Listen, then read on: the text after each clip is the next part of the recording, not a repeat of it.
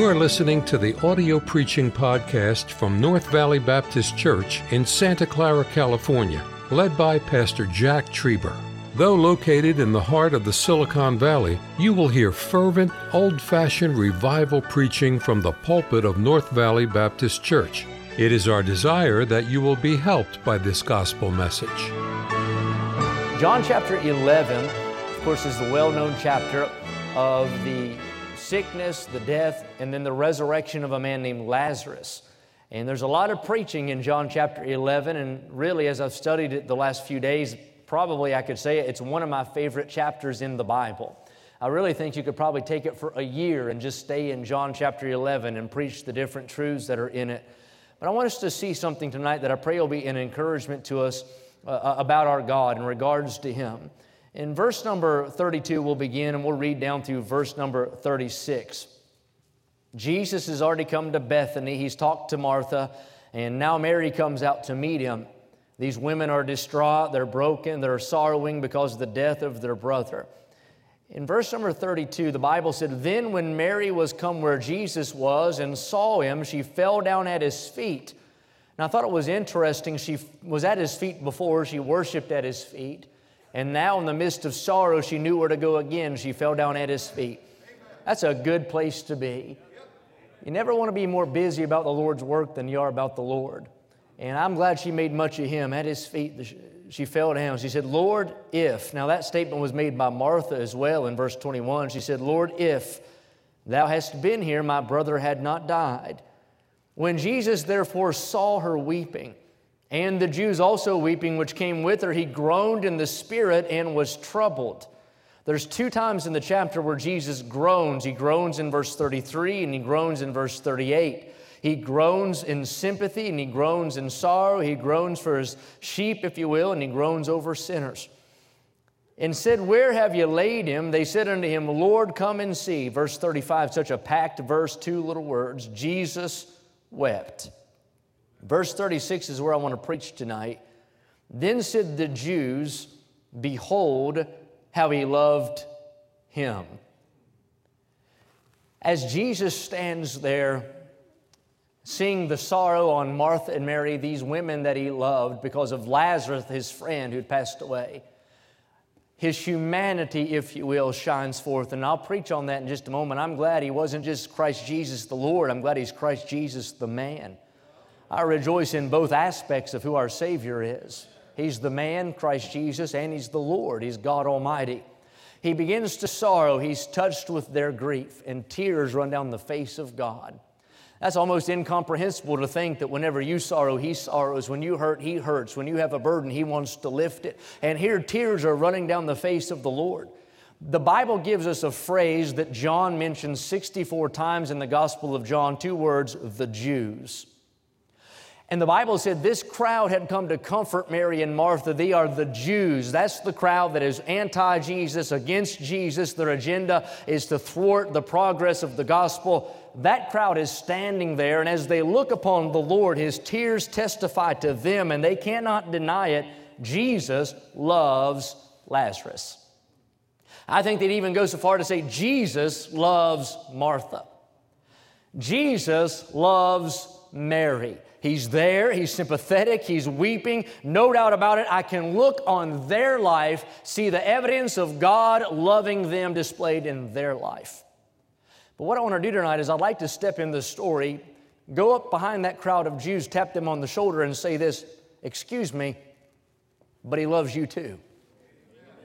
You might not think so because of your attitude toward Him. You might not think so because of your thoughts toward Him. You might not think so because of the agenda you have that's anti-Him. But in spite of all that, can I say, He shed tears for them, but He's about to shed His blood for you. He loves you too. You might have wandered in here on a Wednesday night and you'd step back and look at others' lives and say, it's evident, man, God loves them. Man, God's good to them. God sure is blessing them. But I want to say, excuse me.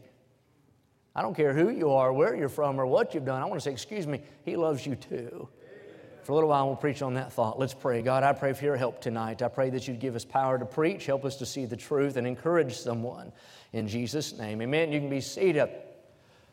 There are several great things about being married. and all the romantic stuff. It just comes natural for me. I don't even have to work at it, just get up that way every day.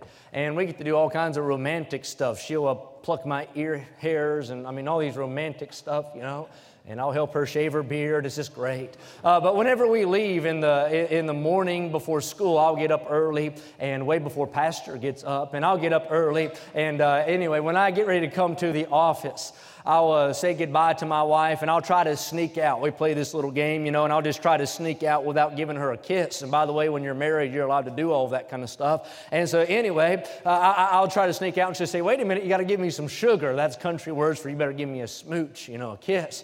And so I'll walk back in there and I'll give her some sugar. Amen. I'm hoping to get some this evening, maybe before I leave. But anyhow, I'll walk back in there and I'll give her a kiss. Lincoln, our little boy, he's 4.5 years old. He'll be sitting on the couch eating his breakfast. We usually give him a very nutritious meal. It's either Pop-Tarts or it's Cocoa Puffs or something of that nature. And the other morning, and this is a true story, he had chicken nuggets for breakfast. And that's because my wife's the model wife. She has a hot meal on the table every evening. You just hit the microwave for 30 seconds and there it comes.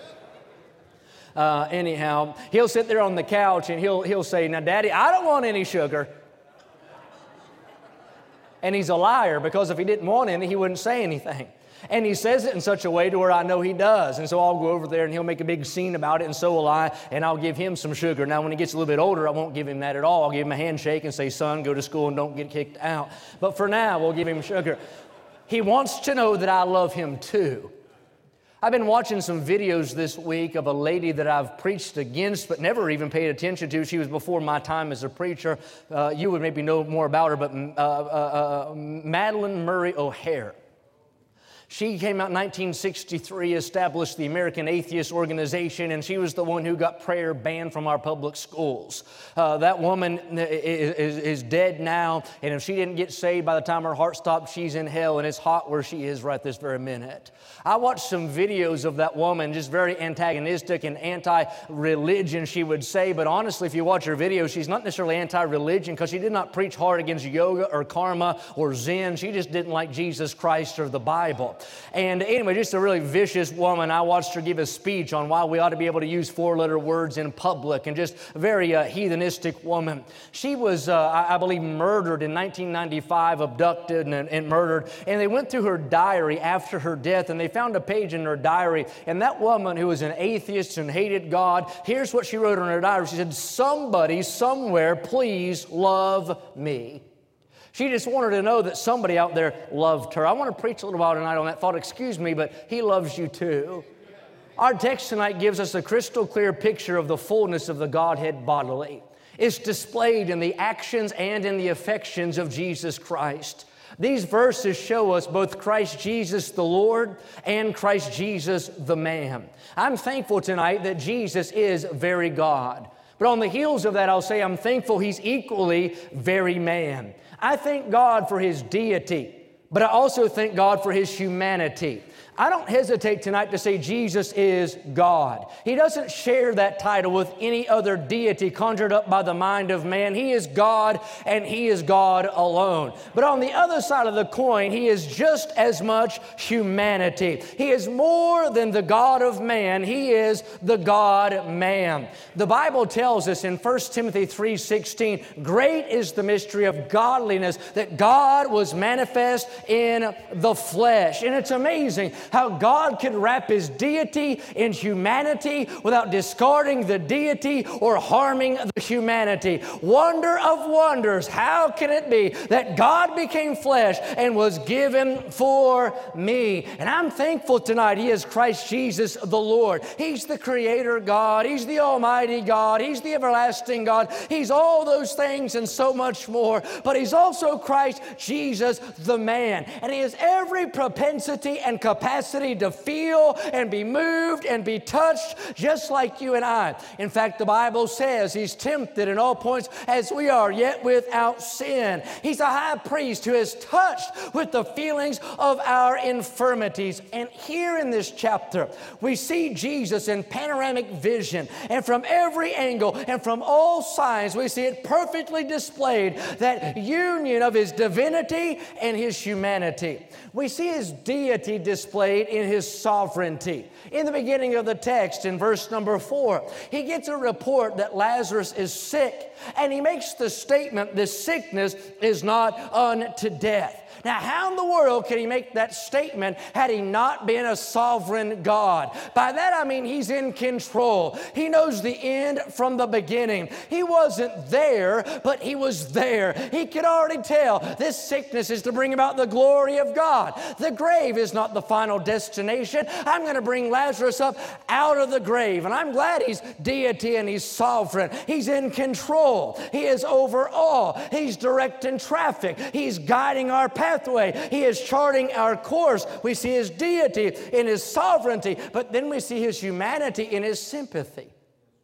It's amazing how He's moved over the fact that Mary and Martha are moved that their brother is dead. You find out in the chapter that He groans and that He's troubled and that He weeps, and I'm glad for that. You see, Jesus knew that if Lazarus died, he'd go to heaven, but on the human side, His heart ached that he was no longer at home, and you and I can take comfort in that. When we stand by the grave of a loved one, or whenever trial or sorrow comes to our life, that Jesus knows all about that sorrow. He's a man of sorrows and He's acquainted with grief. On this side He's God and He's sovereign, and on this side He's man, He's sympathetic. And then we see His deity again in the statements that He makes. He makes the statement, I'm the resurrection and the life. Only God can say that. He said, you know what I am? I'm the one who can pull life out of death. I'm the one who can get victory out of defeat. I'm the one that says the grave is not a period, it's just a comma, and there's more story coming down the chapter.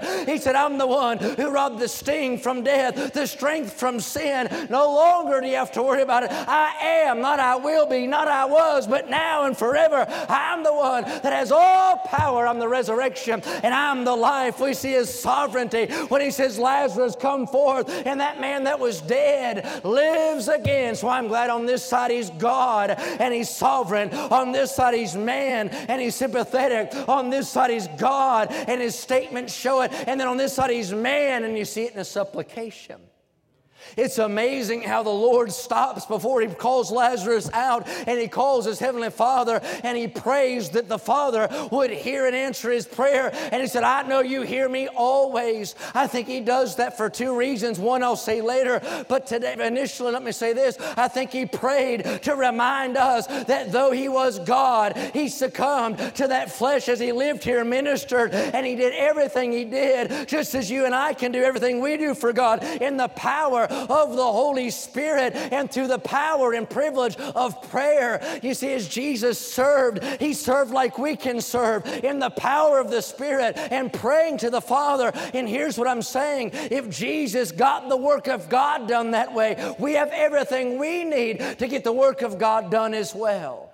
I see His deity and I see His humanity. Now the chapter opens up with a report coming to the Lord from Bethany, a town about 2 miles from Jerusalem. In verse 1 through 3, he hears about Lazarus' disorder. This man named Lazarus had taken sick. These travelers come and give Jesus the news. Now, I don't know, but I don't doubt that Lazarus maybe died even before they got to Jesus with the report. The Lord knew that Lazarus was dead, but He wouldn't stay dead. In verse 4 through 6, we see the Lord's delay. The Bible said when Jesus got the news, He did not rush to Lazarus' side, but the Bible says that He sat still for a couple of days in the same place where He was. I thought about that. Why would He hold still? I think He was letting circumstances be created that would allow Him to manifest the love He had for Mary and Martha in a greater way. Sometimes we get mad when God doesn't work on our schedule. And when God doesn't move when we want Him to move. And when God doesn't come to the beckoning of our ringing bell. But can I say, sometimes we must wait on God to work because God's allowing circumstances to form in our life that'll better manifest the love that He has for us.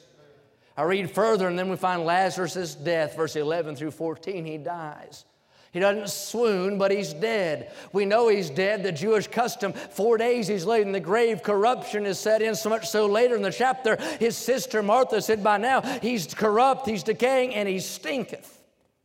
We find the Lord's discovery in verse number 17, and look at it, it says, then when Jesus came, He found that he had lain in the grave 4 days already. Jesus comes to Bethany. And so I'll tell the story. Jesus comes to this town of Bethany, just a small town, the house of the poor. He shows up there. He's not quite all the way into the city. He's on the outskirts of town where they would bury people. As Jesus makes his way there, he's near the place of that sepulcher, and Martha comes to meet him.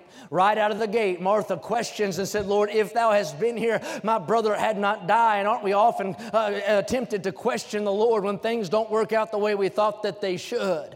Jesus begins to give Martha a discourse, and some of the greatest doctrinal truths on the resurrection are given to us in John 11 as he explains to her, do you not believe I'm the Son of God? And she said, oh yeah, I believe you're the Son of God. He said, well, don't you worry, Lazarus is going to live again. And she said, I know he will in the resurrection. He said, what do you mean the resurrection? He said, I am the resurrection. You're looking at him right now. He said, I'm the one that'll make him live again. Her sister Mary comes out, and Mary sits at his feet and says the same thing. If you'd have been here, he wouldn't have to die. Can you imagine the pain and the sorrow and the agony, the mourning there in that family of Bethany? Jesus loved them and cared for them, yet trial came to their house. Jesus is there, but there's a crowd of people there as well. The Bible says the Jews. I thought about this. 64 times in the Gospel of John, he uses the phrase the Jews, almost every chapter, and it's never in a positive context.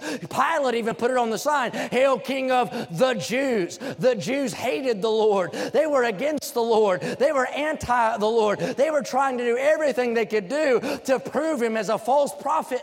They said he's a maniac. They said he's insane. He's a child of adultery. He has a devil and cast out demons by the devil. And that crowd is there trying to comfort Mary and Martha. Jesus says, show me where you've laid Lazarus. And they begin to escort Christ there to that grave. They see Jesus as he stands there, and as he considers the situation, tears run down his cheek. And I thought, maybe not just for Lazarus, not just for Mary and Martha, but as he scanned that sepulcher and he saw all of those tombs and he saw all of those markers, and he realized all of that sorrow that sin had brought into this world, our Savior's heart broke as he considered the tragedy of sin and its effects upon this world. Tears run down the very face of God. See it in your mind as Jesus stands there and those tears run down his cheeks. That crowd of Jews is off in the distance. They've been trying to comfort Mary and Martha. And by the way, wherever there are mourners, there ought to be comforters. We're supposed to bear one another's burdens. These people are trying to comfort them, but can you imagine? This is why it's so good to be saved. They had no hope to offer them at all. They're trying to comfort, but they can't. They stand there and they see Jesus. And Jesus is weeping these tears. They're rolling down his face. They testify to their soul. And they make a statement in verse 36, and as I read it, it broke my heart for some of you or whoever it might be in the world that hears this, that would happen to think that maybe it's not the same for them. They look upon the Lord and they consider the situation and they say, behold how he loved him, how he loved Lazarus, how he loved that man. No doubt they could look on it and say, I know that Jesus loves Lazarus. He often ate in his home. I know Jesus loved Lazarus. He called him his friend. I know he loved Lazarus. He always fellowshiped with him.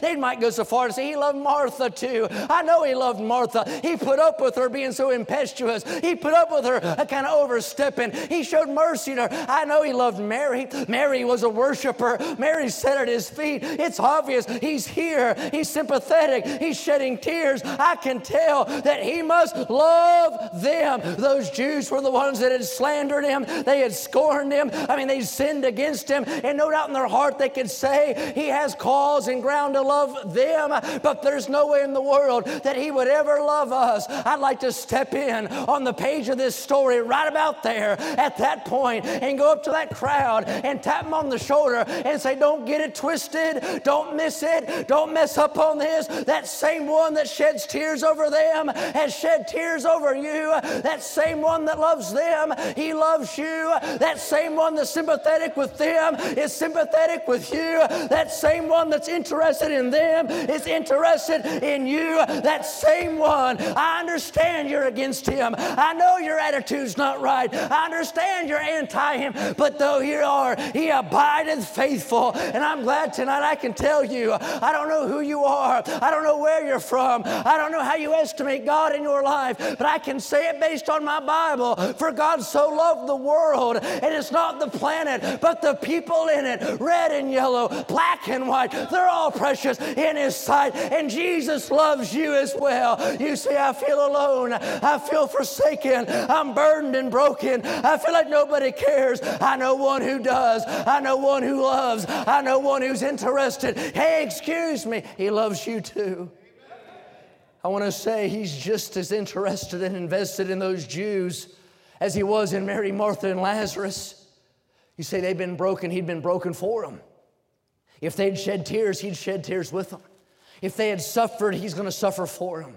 They'd felt pain. He'll endure the pain of the cross on their behalf. You've slandered him. He gave you the breath to slander him. You've schemed against him. He gave you the mind to conjure up the scheme. You've scorned him. He gave you the language to speak. You seek to take his life. He seeks to save your soul. That'd be hard to swallow for those Jews, wouldn't it? Because they knew how they had treated him. They knew what they thought about him. They knew how they had acted toward him. How could he ever love them? I'll say it again. Even though you and I often are not faithful, he abideth that way. Adam found out he still loved him. Noah found out he still loved him. Joseph in Egypt found out the Lord still loved him. Hannah prayed and found out God still loved her.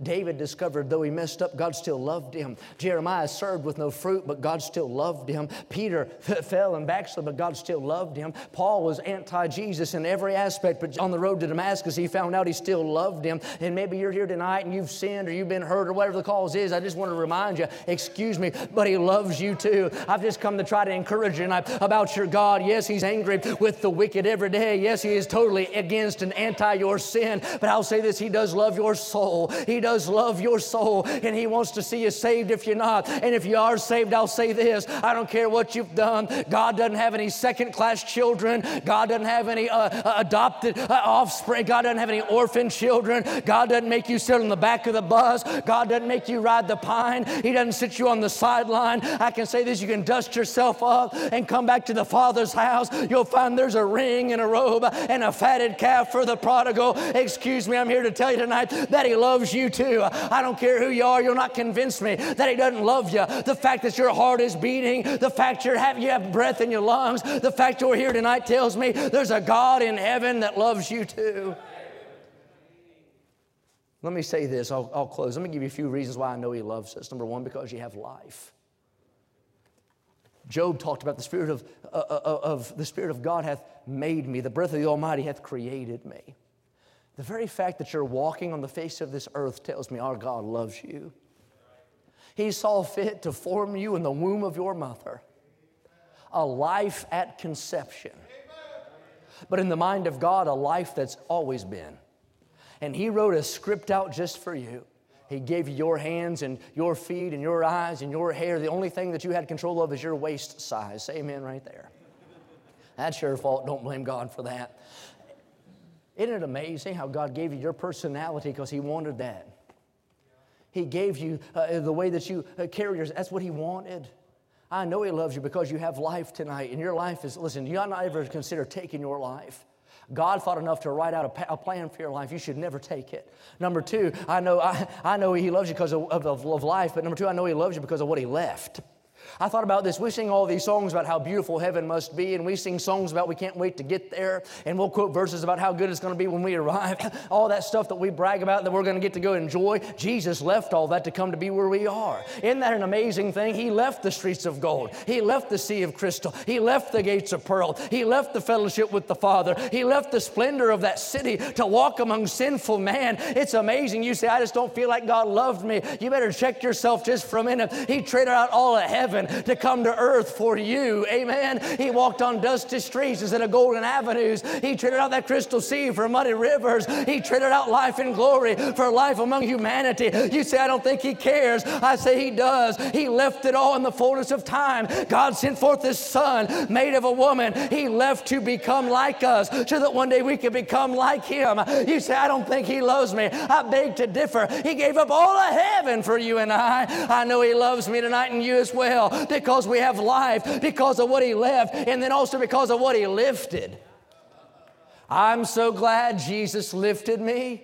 Glory, hallelujah, Jesus lifted me, and you hath He quickened who are dead in trespasses and in sins, where in times past you walked according to the course of this world, according to the prince and power of the air, among whom also we all had our conversation in times past in the lusts of the flesh, fulfilling the desires of the flesh and of the mind. But thank God, who is rich in mercy, for His great love, wherewith He loved us, even when we were dead in sins, hath quickened us together with Christ. For by grace are you saved, and hath raised us up together and made us sit together in heavenly places. I'm glad He lifted the cross so He can lift the condemnation, and one day He'll lift the Christian. Thank God for what He carried for us. No longer is the weight on me. The wrath of God's not on me. The judgment's not upon me, because Jesus carried it off. Jesus bore my burden. You say, I don't think He loves me. He carried a cross up Calvary's hill for you.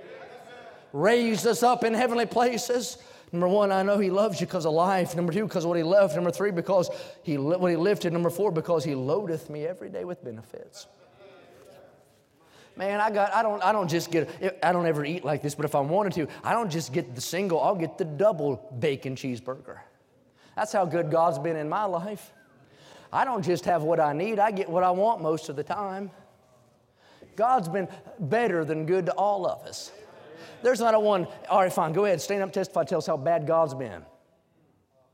I haven't seen a liar for a little while. I watched Fox News, and Joe Biden was on there right before we came to church, but it's been an hour or two since I've seen a good liar. Everybody all right? You say, you ought not say that about the president. I didn't say that about the legitimate president. Oh my goodness, I am meddling tonight. That's job security, I think, right? Is that what that's called, Mr. Streamer? God's been good to us. Man, I tell you, you say, I don't feel like He has. You're sitting in a pew tonight, not in a jail cell. You're not in a ditch.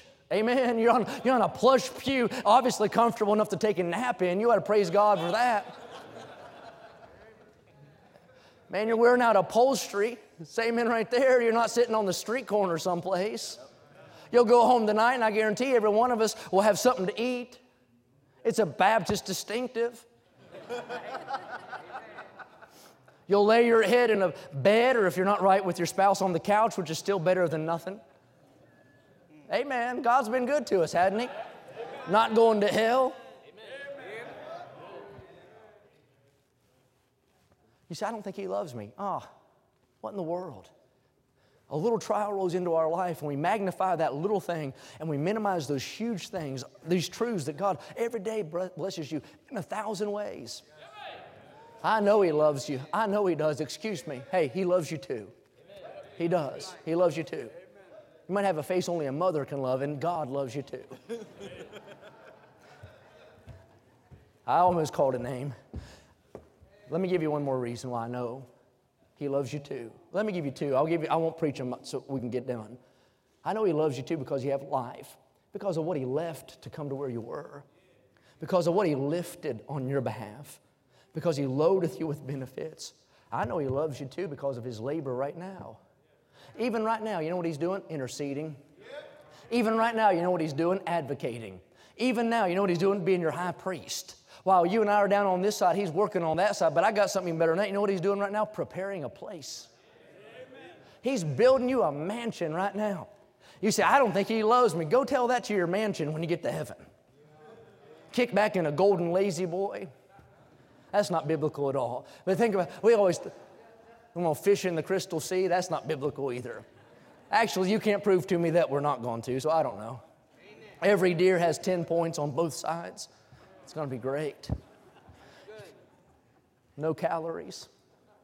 He's right now, while there's a place that is as real or more so than Santa Clara, California, beyond the clouds. It's as real as that pew you're sitting in right now. It's as real as the car you're going to ride home in. And it's a place called heaven. And right now, while we're waiting on this side, He's working on that side. And there's hammers ringing out, and there's saws growling as they build a mansion on Hallelujah Street. Right down Glory Boulevard, right there by Moses and Paul. And you say, explain that. I can't. That's why I'm not God and He is. I just know I'm heading that way. But I got a mansion on the other side. And then let me give you one more reason why I know He loves you too. He gave you life because of what He left, because of what He lifted. He loaded you with the benefits, His labor. And lastly, because He told you we're going to leave. That same chapter that told us that He's preparing a place said, and if I go, I'm going to come again. Now you got to love somebody if you want to spend forever with them. There's some people you don't want to spend a day with, let alone forever. Yet God loves you enough. Jesus said, I tell you, Father, He said, I said, all those that are mine, He said, I want to be with them in Gospel of John. He said, I want to be with them to be with me. One of these days, we're going to trade out earth for eternity. The old song said, we'll take a flight without an airplane, transportation on silver wings. Lose all gravitation and say hello to heaven. Have a new body, praise the Lord. Have a new life. That resurrection of Lazarus, one of these days, I've talked about it, preached on the radio today. That first resurrection, those graves will open up. The dead in Christ will rise. You know what doesn't rise? Cancer, diabetes, arthritis. You know what doesn't rise? Any kind of affliction of the body. But thank God that new, quickened, that glorified body raised up by the power of the Holy Spirit, that same Spirit that raised Jesus up will raise that body up out of that grave one day.